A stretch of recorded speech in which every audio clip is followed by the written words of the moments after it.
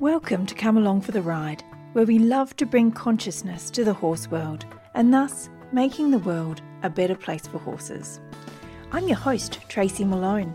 I was born on Wiradjuri country, and this podcast is brought to you from Turrbal and Yagara country. I'd like to recognise the first Australians' custodianship of this country for tens of thousands of years and their connection to land, water, community and our sacred animals. I am grateful to elders past, present and emerging. I have great pride to live on country where the oldest known human beings tended to this land. To the conscious horse people who came before me to lead the way, to those who stand beside me in our community now, and for those who will continue after we are long gone, I'd like to say thank you for being a part of the global change we are making to the welfare and training of horses.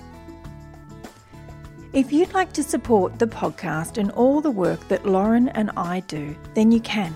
Just head on over to patreon.com/comealongfortheride podcast and sign up. From as little as a cup of coffee a month, you can help me keep this podcast going. There are many tiers that you can choose from, and if everyone who listens gave only $5 a month, it would make a massive positive difference to me. There is a tier in there for small business subscription, just like the one Peter Papp took up from Peter and the Herd. This is the one where your business gets a mention each podcast episode. Peter works with equine behaviour and trauma recovery, equine communication, and human and horse relationship building. Peter has had communication with my mare Gypsy, who was the mare with me in the podcast picture. And he was spot on about everything in there, and he helped me a lot. So I can highly recommend his work personally. Peter has also helped some of the listeners of this podcast, all of those who speak very highly of his work. You can contact Peter by looking him up on Facebook under Peter and the Herd, or you can go to the show notes and follow the links there. In this episode of the podcast, I speak with Elsa Sinclair, who made the documentary Taming Wild and who does what she calls freedom-based training. Elsa and I talk about the two documentaries she has made so far and also the one she is filming now, and it's taking way longer than she expected, but for very good reason. The amazing thing about Elsa is that she's always listening, not only to the horses and her intuition, but to people when they ask really interesting questions. She takes on challenges consistently, and her results are beautiful to witness. Sometimes she has a time frame to work within, and sometimes, like now, she just has to keep filming until she finds a natural ending to the story. And we discuss all of the things that she's found in these beautiful documentaries that she's made and in the community that she's made on Facebook and social media as well. I really love how Elsa thinks, how she trains, and how she shows up for her horses and for the community. There is something in this chat for everyone, so I hope you really enjoy this conversation as much as I did. Here is Elsa. Elsa, thank you so much for joining me on the podcast today. Thank you so much for having me, Tracy. It is an absolute pleasure. Where to start with somebody who's done so much? Let's start with, tell me a little bit about what it is that you do. So I am what I call a freedom-based training teacher. And it's a term that I came up with on my own. So it's not something that people have often heard about. But I have been a horse trainer for my whole life. And I did an experimental project that I actually filmed and turned into a movie, which is called Taming Wild. And I really thought that I would do this experiment with this horse and I would make a really sweet movie. And then I would go back to my normal job of being a normal horse trainer. And that's not what happened. So you really thought that? Wow. I really did. Let's go and do something completely life-changing and then my life won't change. Nice one. Well, what I did is I attempted to train a wild Mustang that was an adult that had grown up in the wild with no tools at all, which meant I was never going to trap her between me and a fence. I was never going to use food as a motivator. and I was never going to use a rope or a stick or a flag or any sort of tool. But I was going to spend a year with her and see if riding was something that she would ever want to do with me if I never had any of those extrinsic motivators.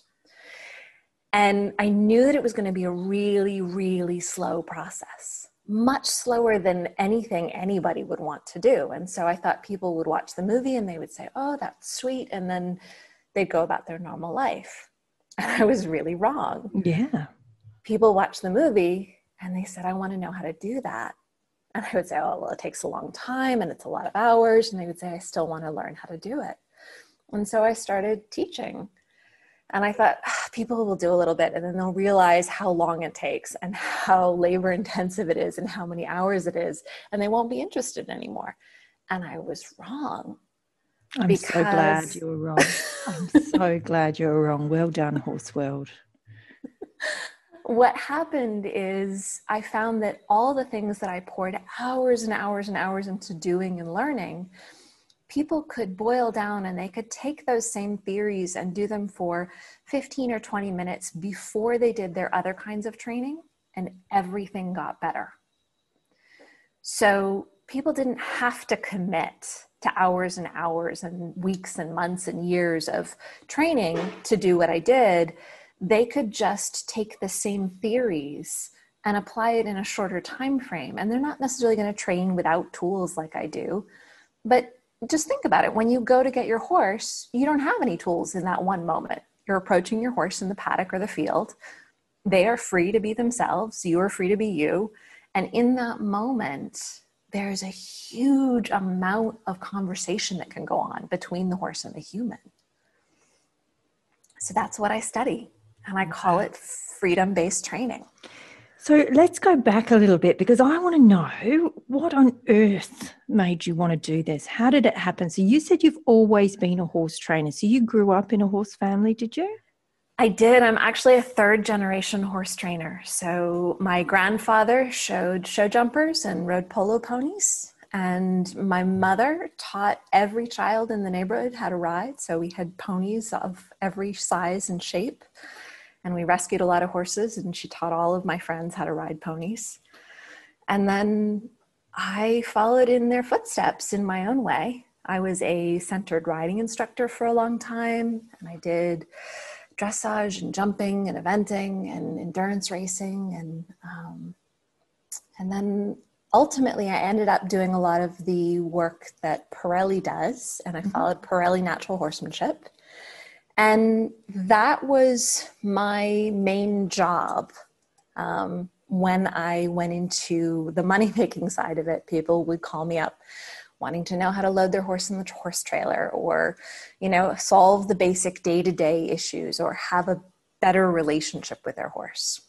And then one of my students asked me a set of really interesting questions. And she said, do you really think that horses want to be ridden? And I said, yeah, I think so. I think they love it. And she said, no, I mean, what if they grew up independently in the wild and they had their own sense of self and their own life?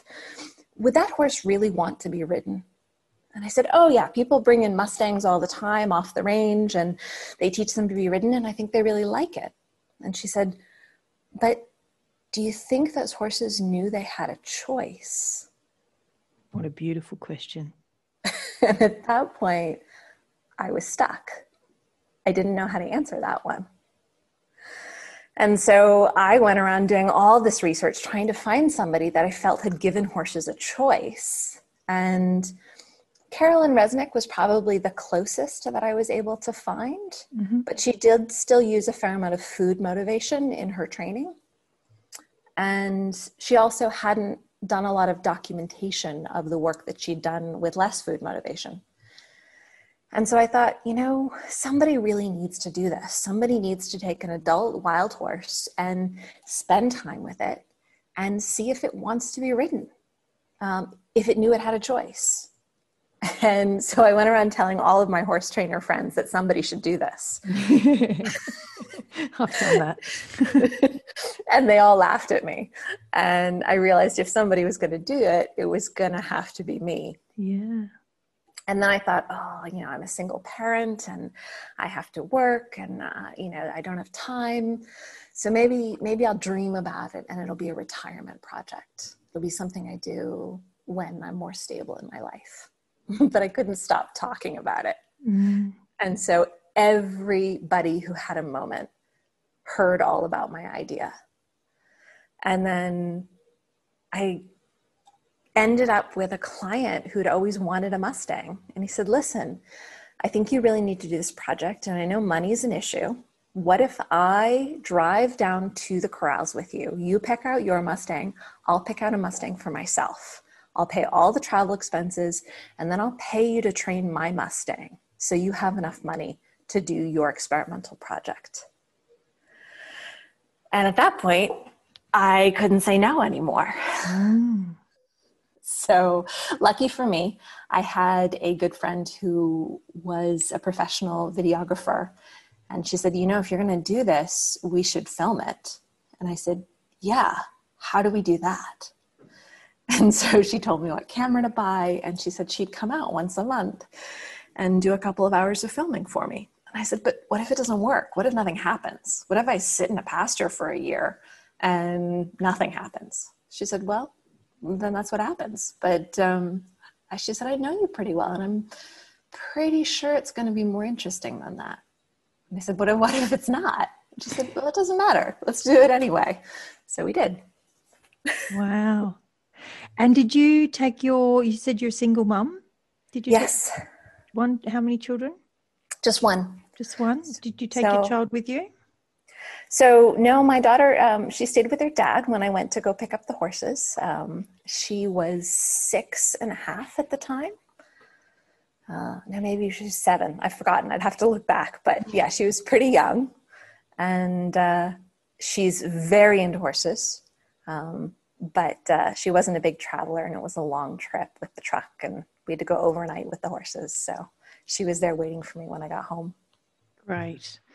Yeah, it would have, even though it would have been amazing for her to take a year out of school and do that, it's probably just a tiny bit young, isn't it? Well, actually, I brought the horse home with me. Oh. So we went to the corrals to pick out the Mustangs, and I worked a deal with the government agency in charge of it all that I could get one fresh off the range. So basically, they rounded her up on one day. I picked her out of the herd on the next day, and then they put her in my trailer on the third day, and I had her home within 11 hours after that. Wow. So she was pretty fresh. They branded her and they gave her her first set of vaccinations, but they trusted me to give her her second set of vaccinations, which was, I was very grateful. But it was actually a really big pressure on me because 3 months, 2 or 3 months. Again, I'd have to look back at my notes, but there's a certain set of time you've got to give your booster vaccinations. And I thought, I'm not going to put a halter on this horse. I'm not going to trap her between me and a fence. Is she going to let me stick a needle in her neck and give her her second round of vaccinations? So that was kind of an exciting part of the project. And it was really interesting because I was so nervous when it came around to do it. I'd been prepping in every way I could. And when I finally went to give her that second round of vaccinations, she reassured me all the way through it. She kept nuzzling my hair and nuzzling my arm, like, why are you so upset? What's bothering you so much? And I was shaking, and I was worried she was never going to trust me again. And she was totally fine with getting the shots. She just was a little concerned that I was so upset. Yeah, wow. God, that really says it all, doesn't it? Yeah. It really does. Just in that itself, it a story can say so much, and that one says an enormous amount about horses, doesn't it? It really does. I would say all the way through the project, I did it because somebody had to try it, and I had very low expectations. And at every turn, that horse blew me away with her generosity. I really had no idea how generous horses could be before I did that project. Yeah, I was just, before we spoke, I was having a conversation with a friend, and she was talking about a horse who doesn't speak to her. She goes out for the day and then comes home and hasn't seen her for a whole day. And I've done a little bit of pet sitting for other people. And the one thing I learned from that, and I got something really beautiful out of it, doesn't matter if it's alpacas or cats or dogs or horses, whatever it is, I get there and they go, oh, it's you. And I'm like, yeah, I know. And they're like, but where's my human?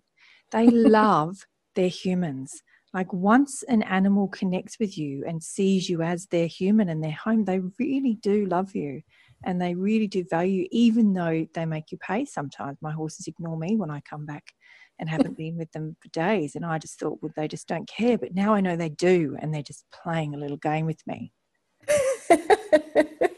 Yeah, it's I think there's many different personalities of horse as there are of people. And they have as many different responses to situations like being left and having someone come back again as people do. Some are really happy to see you when you walk back in the door, and some need a little space and time to readjust back into the relationship. Yeah. Mine like to make me pay a little bit. The girls. But anyway, what were the biggest learnings that you found during that first time with that Mustang?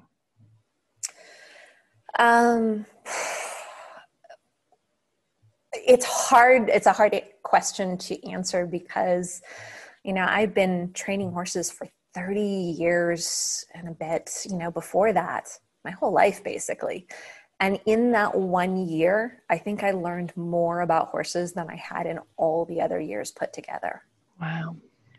Because all of a sudden the horse had absolute and complete permission to say, no, you didn't get that right. I'm actually just going to walk away to the other side of the paddock. She didn't need to bite. She didn't need to kick. She didn't need to rear. She just left when I got it wrong. Beautiful.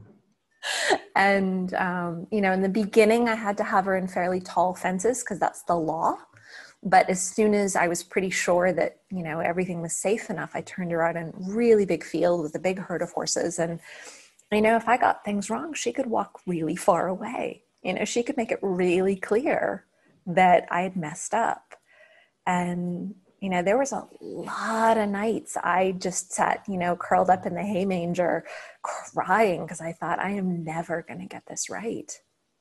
But it's those intense moments of feeling like you'll never get it right that lead to the motivation to think, well, what if I try this thing that's outside the box that I've never tried before, but, nothing else is working. So why don't I do that? And I think that's the biggest thing I learned was there's a way to take all the knowledge you've been given in your lifetime so far, but then look at it from a different angle and being able to think outside the box while still valuing everything you've learned in the past, I think has been the biggest gift for me with everything I do now. It's not that you throw everything out that it's that you learn to take everything you know and look at it from a different angle. Mm-hmm. And this horse really taught me how to do that. And the crying's such a beautiful part of it as well. I know after a good crying session, everything seems clearer. It clears the decks for the thought to come in. Sometimes the idea is there, you just can't fit it into your body or your brain. So a good cry or a good, little tantrum or whatever it is you need to do, where you're not hurting anyone, obviously, it clears the decks and that little idea can pop in finally. Yeah, I think that our emotions often get in the way of our intelligence. We talk about emotional intelligence as being able to interact with others, and that's really, really important. But I think that when they get out of balance and our emotions get too big, we lose that intelligence of knowing how to interact with the other. And so, as you said, you've got to clear the decks a little bit, and then all of a sudden the intellectual knowledge, the thinking can come into balance with the feeling. Mm. It's time for a very quick break because there's something really important that I'd like to tell you about. Another of our small business subscribers for this podcast is the Heart Horse Box. Heart Horse was created by friends Tista and Charlotte, who found a beautiful spot to place themselves in the horse business world. They have created a safe online community environment outside the noisy world of social media, where you can dive in and speak openly with heart-minded, conscious horse people of all disciplines and breeds. This membership includes live seminars and classes from equine experts from all areas of the equestrian world. They also have the beautiful Heart Horse box subscription. I do love this one as it's centered around you, the conscious horse person, receiving nourishing gifts for you, as Heart Horse understand that you are already taking amazing care of your horse and they want to make sure you are doing the same for yourself. I am thrilled to let you know that if you go to hearthorsebox.com and use the code Eden River, you will receive a 25% discount on your first month of the Heart Horse community membership. And that one is international. That's one for everyone in the world. You may also like to check out their Heart Horse podcast. It's another great free resource from the Heart Horse team. You may even find the episode where I was a guest on their podcast talking about my life with horses and how this podcast and the conscious horse movement came about. The links are also in the show notes. Now, do you believe that you got the right horse at the right time for the right project? Do you believe if you got another Mustang, you would have had a different result? Yes. So, I have since learned that I got incredibly lucky. I had gotten a Mustang in a couple years previous, so I was familiar with Mustangs in general. But the one that I got for this project, she was really generous. I know I said that before, but there's something about her personality in particular. And when I got her, I didn't have high hopes because her herd area came with a reputation of being particularly spooky, flighty, and overreactive. And so, they had said, it's not a great herd for you to pick from. And I said, it's the herd that you have at the time that I need a horse. We're going to go with it. And so I thought that I would struggle, but I ended up just picking this incredible horse with this incredible generosity. And I'm going to jump ahead just for a moment. I'm right now filming the third movie.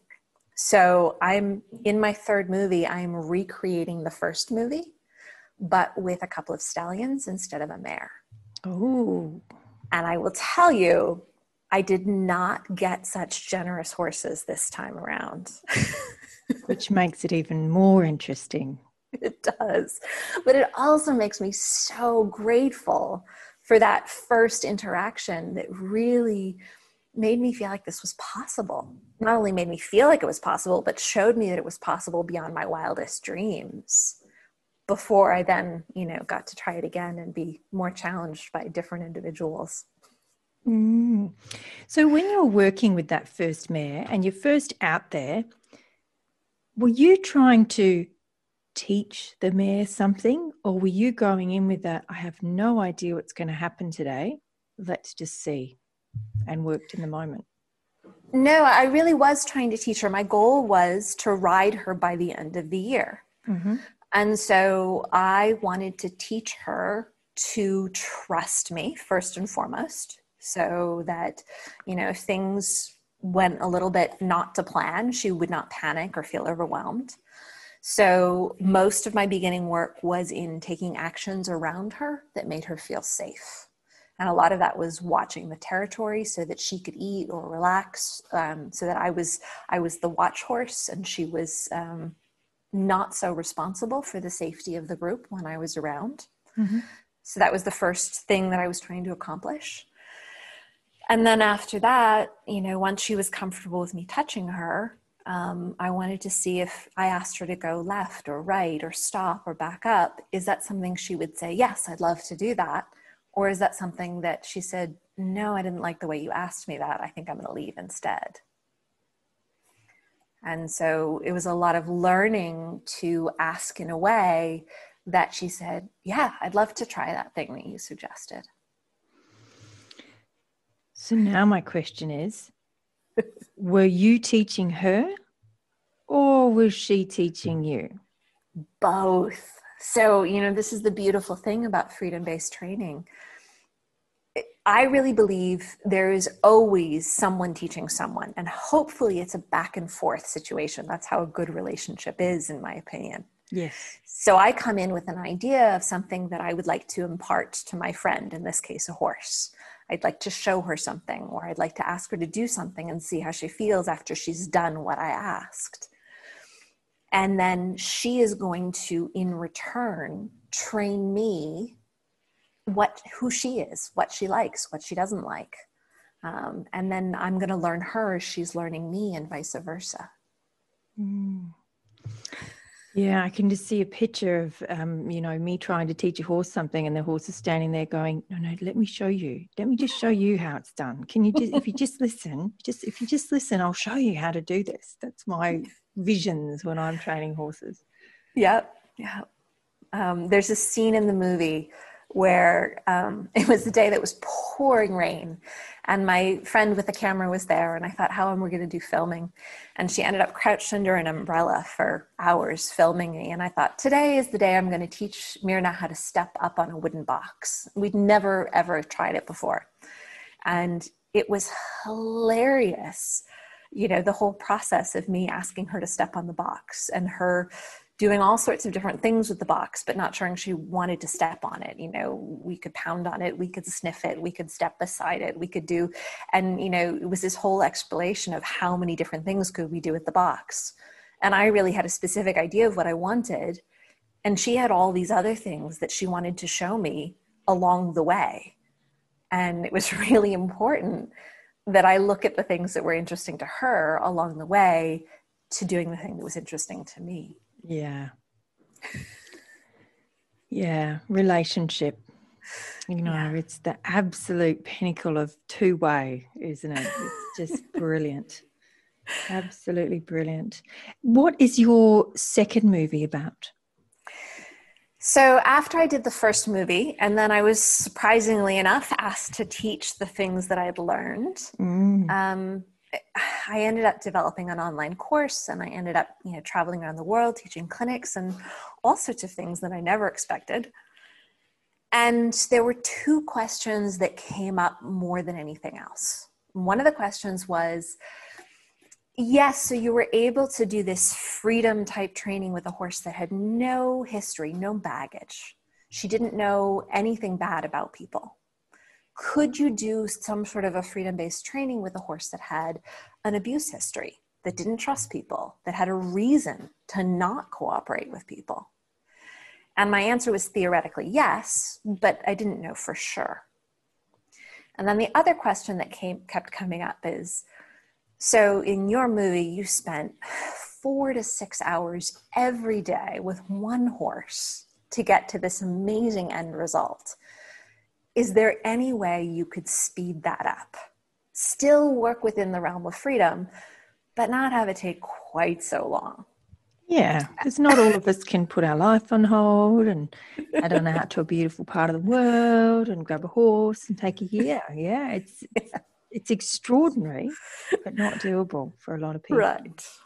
So in the second movie, I had a friend who lived in Costa Rica, Andrea Wadey, and she said, I've always wanted to cross the country on horseback. And I was teaching a clinic down there that she had hosted for me. And she turned to me in the car one day and she said, do you want to do it with me? Do you want to ride across the country of Costa Rica with me? And I said, yes. And then we laughed and we let it go. And then the conversation kept sort of popping up between us. And I said, what if we rescue some horses that really need a new start in life? And we cross the country while rehabilitating these horses. And we film it and we make it a movie. And so that's what we did. And, she went to the subasta, the meat market there in Costa Rica, and she bought 2 horses. And it was a very traumatic part of the project for her. And these horses were, they had scars all over their body. They were being sold as meat because they were not considered useful for people anymore. They were either untrainable or for whatever reason, people had discarded them. So we had to earn their trust back. And one of the theories we had is if we did it while crossing the country, we would see so many different things together. We would experience so many variations of life together that it would speed up the bonding process between horse and human. And that was the theory we were testing out. And it was way harder than I ever expected. And it was also way more successful than I ever expected. So in that case, we only took 2 weeks. It was a 2-week journey from the west coast of Costa Rica to the east coast of Costa Rica. What's the distance? Oh, I would have to look that up. We were doing sort of 7 or 8 kilometers a day. Okay, for 2 so weeks. That's not much. Yeah. It's very doable. Very doable, yeah. And there's actually a trail. It's called the Camino de Costa Rica. And you can stay with locals all the way across the country. So, every night we would have a local family that would make us dinner, and they would give us a place to set up the corral for the horses. And then they would serve us breakfast the next morning, and they would pack a lunch for us to take with us. So it was pretty lovely, actually. That's amazing. And so how did you get to do the actual learning? Did you then have time once you'd set up the corral to go out and be with the horse, or was the learning happening as you were doing the traveling? The learning was happening as we were doing the traveling. We did do, a little in the morning and a little in the evening, but mainly, it was really hot out for most of the time. And, we had to travel pretty slowly for the health of everybody. So most of our time was spent in transit. And we did have a friend with a beautiful, well-trained mare at the front. We had 2 rescued geldings. And one of our plans was, so that we didn't have to put a lot of pressure on the geldings, we'd let this beautiful, well-trained mare lead the way, and then the boys could follow. Did it work? It did. Right. Well done there. Good job. Yes. Biting bugs are a pain for you and your horse. If you'd like some natural and ethically made relief for your horse, made by me, then head on over to EdenRiverEquestrian.com and grab some of the natural horse spray. There are 2 blends. The Kiowa blend may assist in keeping insects off your horse. The Gypsy blend was formulated to assist in repelling insects and also supporting the healing of Queensland itch and other wounds on your horse. If you head on over to EdenRiverEquestrian.com and use the code Come Along for the Ride, all one word lowercase, then you will receive 15% off your order. Get your horse some relief now. And what was your greatest learning from that, and how was it different to working with the Mustang? Well, it was profoundly different because the horse that I had, I named him Apollo. He wanted nothing to do with people.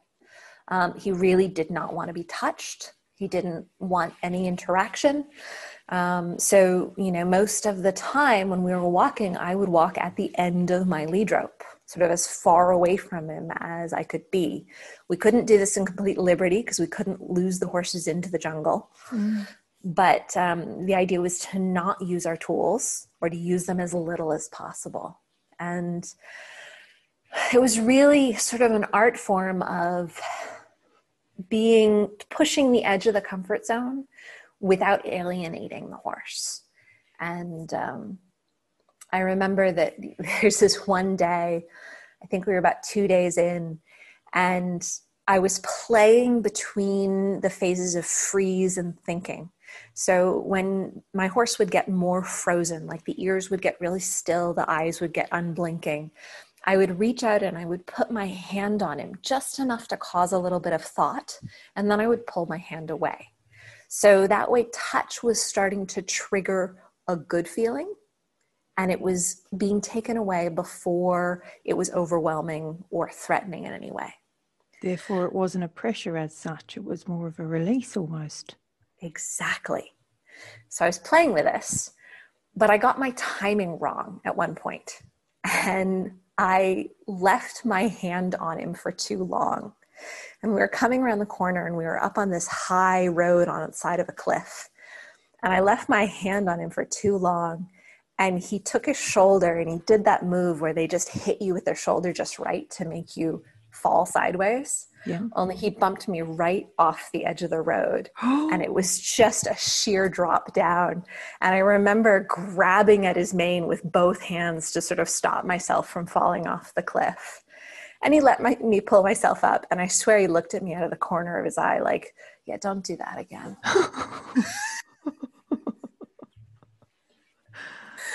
Oh, bless him. So did you do it again? I did, but I did it with better timing. He had educated me to be more tactful. And that's what this is about. Yeah.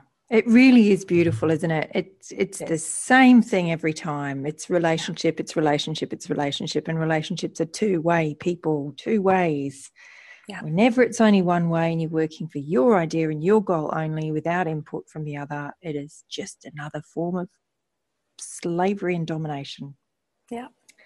So the interesting thing was, the first 3 days were really difficult because he was not generous. He did not help me at all. Mm. But then on the fourth day, I got a terrible bout of vertigo, and I looked like I was drunk. I was staggering all over the road. And my horse watched me for a while, and then he sidled over and he tucked himself underneath my arm. And I thought, oh, you better let go really quick because he doesn't want you to do this very long. And I kept letting go and stepping away from him. And he kept walking over and tucking himself under my arm again, like, hold on, you idiot. Wow. And, once I realized he was really trying to help me, that sort of changed everything between us. He had gone from a horse that didn't want to be touched to a horse that said, please hold on to me so you can walk a straight line. In 4 days? In 4 days, yep. Wow. God, it just blows everything out of the water, doesn't it? 4 days. 4 days, yep.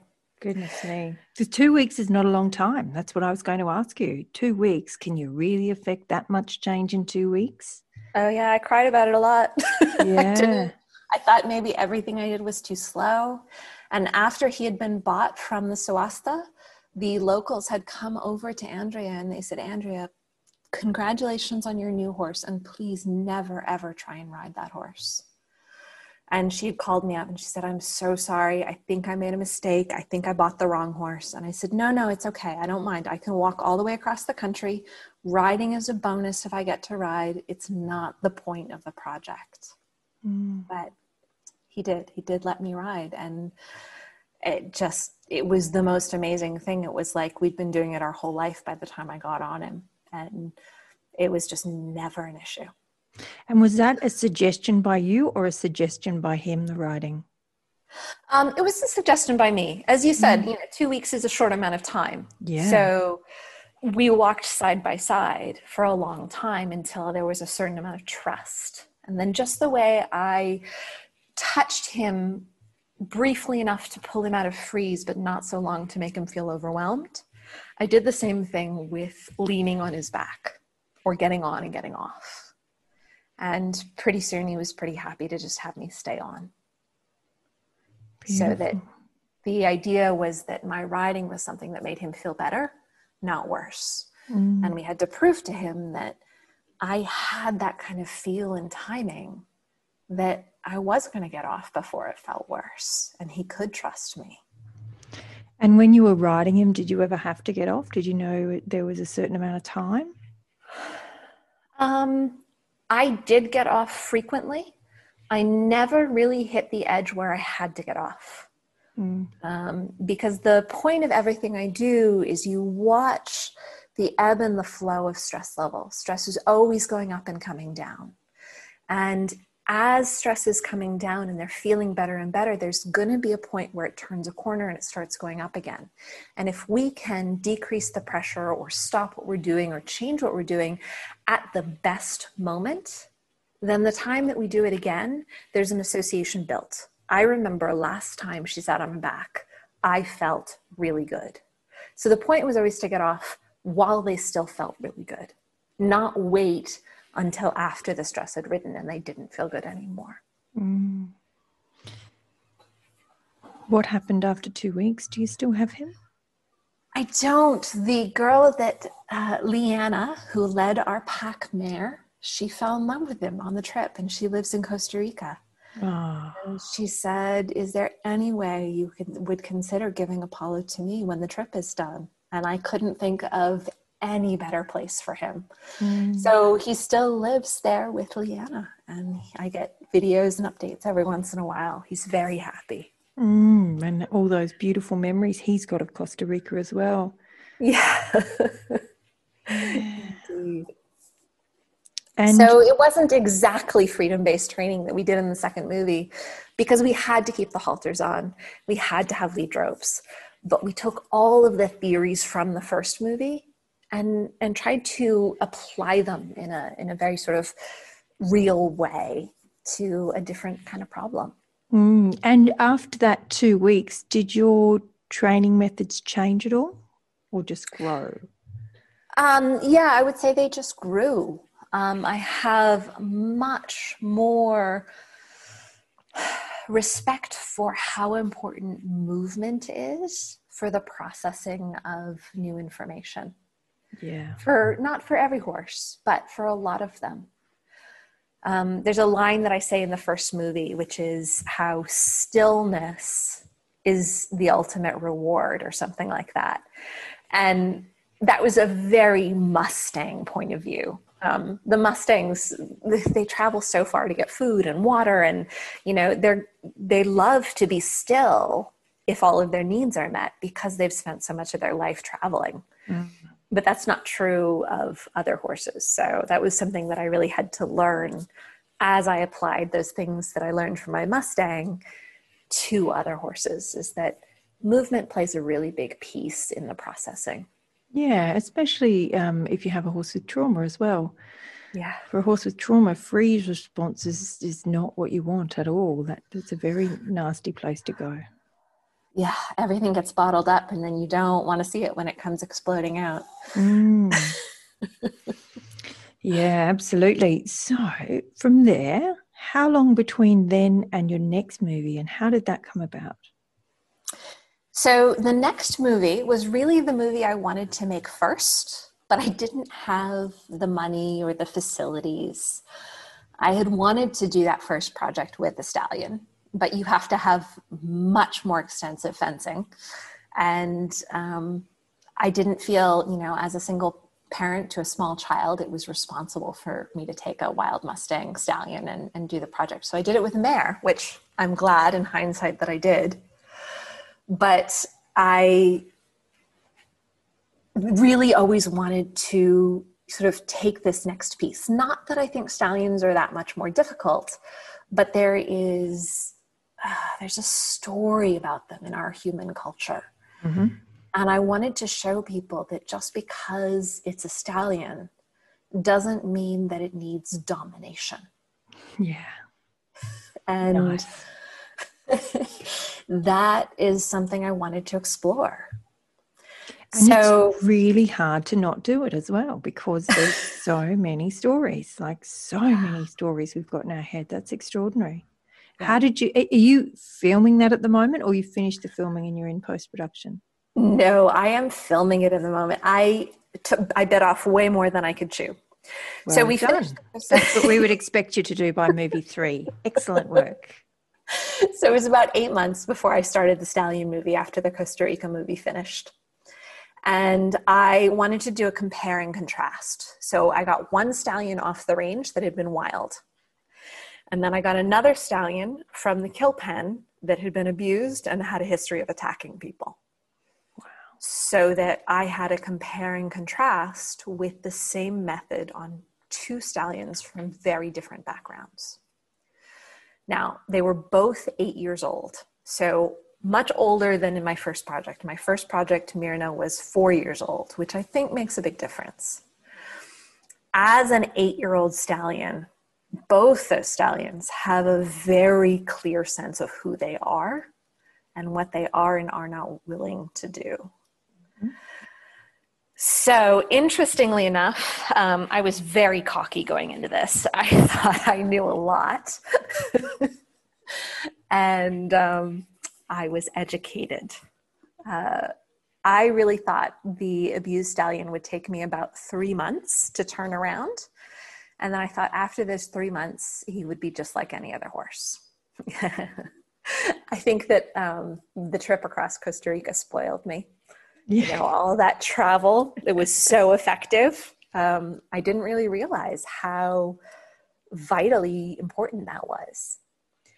So here it was, I had, you know, this beautiful 16-hand Palomino, beautiful horse from the rodeo circuit. He'd been a professional bucking horse.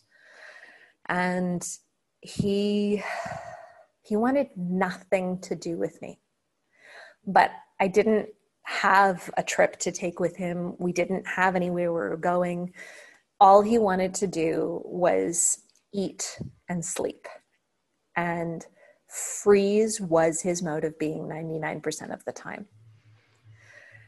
And unfortunately, I had this beautiful idea that my two stallions would live together and they would be best friends and it would be wonderful. But what I found is the Mustang stallion had no tolerance for a friend that froze that much. Yeah, and two stallions coming together isn't like two mares coming together. It's very, very different. No. So they were actually good friends for about 2 weeks. It worked for about 2 weeks. And then the Mustang started putting more and more pressure on the domestic stallion. And every time he got more pressure, he froze up more. And it looked fine, but it wasn't until it blew. And when it blew up and he attacked, he is the most agile, amazingly athletic horse I've ever seen that I had no idea was under there. And unfortunately, they ended up hurting each other. And then after that, they didn't want to be anywhere near each other. They were trying to jump the fences on opposite sides of the space. So I had to separate them. They still live side by side. And we've gotten to the point where they are in together when I am with them as a chaperone. But I have to be there to tell the Mustang to back down before he triggers the other stallion into chaos. God, it's just a whole nother level, isn't it? It's not like a relationship between one and two. You're coming in like a parent and a mediator as well in between two. Yes. A very volatile relationship. My God, yes. I see what you mean by bit off more than you could chew. Wow. And, you know, what ultimately ended up happening is the Mustang is fairly straightforward, but he doesn't get much of my time because the traumatized stallion was such a puzzle and so difficult. He ended up getting the majority of every day. And it took me almost a year before I could really touch him. Wow. So we are on year number 2 of filming now. And I don't know how long this goes, but I'm curious to follow it through. And the movie will end at the point where I feel like there is some sort of a wrap-up story that happens. And I don't know what that looks like yet. Wow. And where's the Mustang at? Oh, he's wonderful.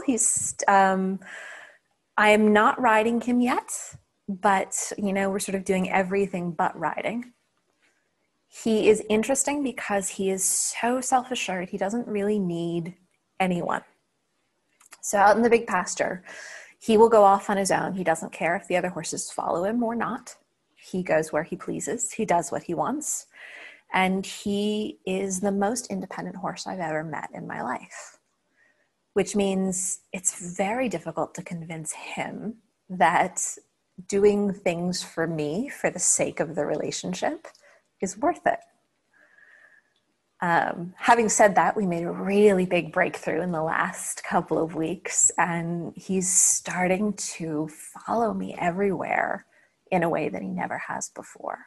So I think we're we're coming over the crest of that interesting puzzle. And do you think that's a time thing, or is there something specific that you cracked in yourself that allowed that to happen? I think that it's a little bit of both, but I do think it's mainly a time thing. I think on the one hand, he's very, very different from the mare that I got, who was so generous. He's not very generous. I will tell you, I think he's one of my favorite horses I've ever had because he is the most level-headed, emotionally stable horse I've ever met. No matter what happens, he's exactly the same horse. He doesn't get upset. He doesn't get angry. He just takes the next step that seems appropriate to him. Wow. So I adore him, but he's a pretty big training challenge. Having said that, there's nothing complicated about him. So I think if I had spent that sort of 4 to 6 hours a day, like I did with the mare, I think we would absolutely be riding all over the place now. But, it's sort of the thing where he gets more like an hour or two a week. And the rest of the time he just hangs out with me as I try and puzzle through the process with the abused stallion. Does he give you advice? No, he doesn't really give anybody advice. He minds his own business. Wow. What an extraordinary stallion. And do you find when you were talking about your first mare, Mira, you were saying that she was always taking care of you. Do you find that with the stallions, or do you find that he's just so independent that he's like, whatever? Yeah, I really find neither one of them are very caretaking, but I think that's just because we've not really been in any situations where they've needed to be caretaking. Okay. There was, in Costa Rica, it was really obvious when my horse needed to step in and help me. Mm-hmm. We haven't had any situations like that in my home where anybody's had to take care of me. So I don't know that I've given them an opportunity like that. Yeah, that's really interesting, isn't it? Yeah. And with Mira... Yeah, it was the vaccinations with Mira. Right. And I didn't get to do that with my Mustang stallion. They insisted on keeping him this time and doing all the vaccinations at the facility. And they didn't give him to me for the full 2.5, 3 months. So he was in holding longer than she was as well. And the troubled stallion, does he give you suggestions as well? Is it a two-way, or is he just a no, okay, maybe? Is he actually giving suggestions to you or just responding to what you're doing? He is starting to, yeah. But his suggestions are more along the line of learning to communicate when I'm doing too much for his comfort level. Mm-hmm. So, it used to be the only way I knew I was doing too much was the level of deep freeze that he would go into. And now he's starting to be able to do things like give me a counter offer. If I stand too close to his haunches, he'll turn and put me in closer to his head where he's more comfortable. And that was something that never could happen before. He didn't really know how to make a counter offer. He only knew how to freeze or explode. Wow, that's huge. Yeah, it is. It's really huge. How do you find the patience? I find that the word patience really only comes up when I don't know what to do. Mm-hmm. If there are enough details that are interesting to me, I don't have to be patient. There's sort of just not enough time in a day for all the things I want to discover. And mostly that's how the process goes for me. There are times when I have to be patient when I'm stuck and I don't know what to pay attention to. But those are fewer and fewer as I develop my skills a little bit more. It's amazing. So many people would have, these horses would have been in the doggers so long ago, or beaten, to be compliant. And here you are 2 years down the track. So, this is the interesting thing. I started a Patreon group where I post weekly videos of the two stallions, and people get a little update on what's happening in the filming of this movie. And these two stallions have such a big fan group now. It's really fun. But not surprising. I'm already in love with them, and I've only heard you speak about them. You know, it's so brilliant to hear. It's not just a horse and we're training it to do this. It's not just a horse and we're using this technique. It is, who is this horse and how are we growing together? How are we, you know, you're getting a real sense of who they are more than anything else. The riding is something that's just like, oh yeah, that happened too. But look at who this animal is. Look at this being and what you've been able to achieve in relationship. The training stuff doesn't even matter in the end. Yeah.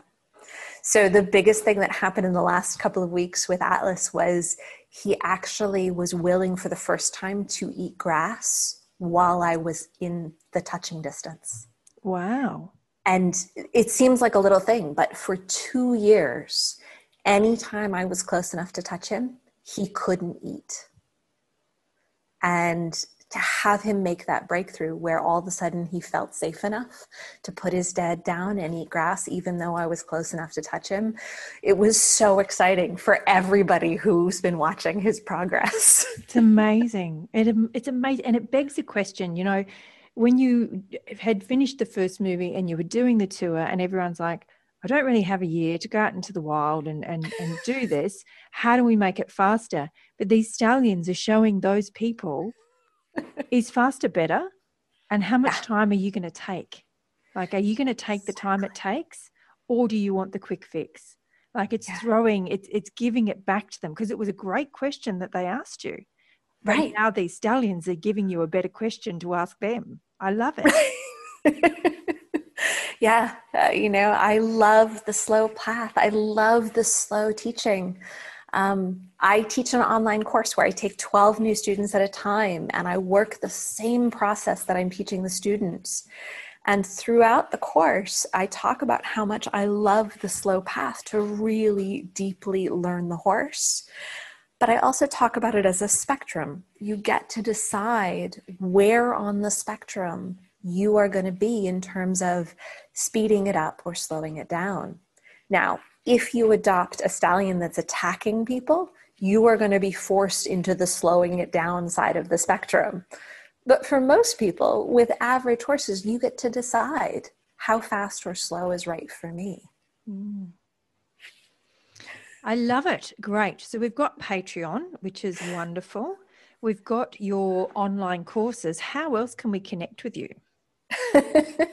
So last year, I started a really fun little thing that I thought was just going to be a couple of episodes, and it ended up taking off and is very popular now.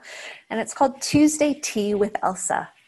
So every Tuesday at noon, I sit and have a cup of tea and talk about some theory on Facebook Live. And people can ask questions and chat with me about whatever it is that we are thinking about that week. And then I post all of the episodes up on YouTube and Patreon as well. But it's kind of a fun tradition. I think we've done 66 episodes now. Wow. And it's not nearly as official as a podcast. It's just me sitting under a tree with a horse eating hay behind me. And I chat for a few minutes. It's still great though. It's wonderful dedication. Look at that. That is amazing. So a lot of times people will, email me a question that they'd love me to talk about. But then I have a big list of questions, and I try and pick a question that relates to a real life story that's happened in my life, something that I've done with a horse or experienced with a horse or just worked through with a student, so that I can apply a real life story to answer that question if I can. Yeah, that's wonderful. And so you're on Facebook and you've got all the other socials, do you? Are you on TikTok? I am not on TikTok. I couldn't imagine you would be on TikTok. TikTok's like, let's shorten it up and make it sweet and snappy. I'm like, that doesn't sound like you. I'm not on TikTok and I'm not on Twitter. I am just on Instagram and Facebook and YouTube. Yeah. It's quite a lot to keep up with all the social media these days. It is too much for me as well. I'm not on TikTok or Twitter either. And that will only come if one day I become big enough to have a social media person. And I'll say, okay, you take TikTok, you take Twitter, you take Facebook, you take Instagram, and I'm just going to be over here with the horses. That is my great dream. Somebody else takes on that while I actually just do the stuff for the horses, because it is very time consuming. It is. I do find there is a beautiful piece about social media and interacting with the bigger world. Yes. That gets my brain ticking over in new directions. Because the work I do is so simple and so slow and so peaceful. But then somebody will ask just the right question and I'll think, have I ever thought of it from that angle before? And then the way that I'm able to answer them actually turns out to be a breakthrough when I go visit Atlas later that day. I go, oh, I can apply that to this situation. Wow. Yeah, it's a wonderful connected world we live in.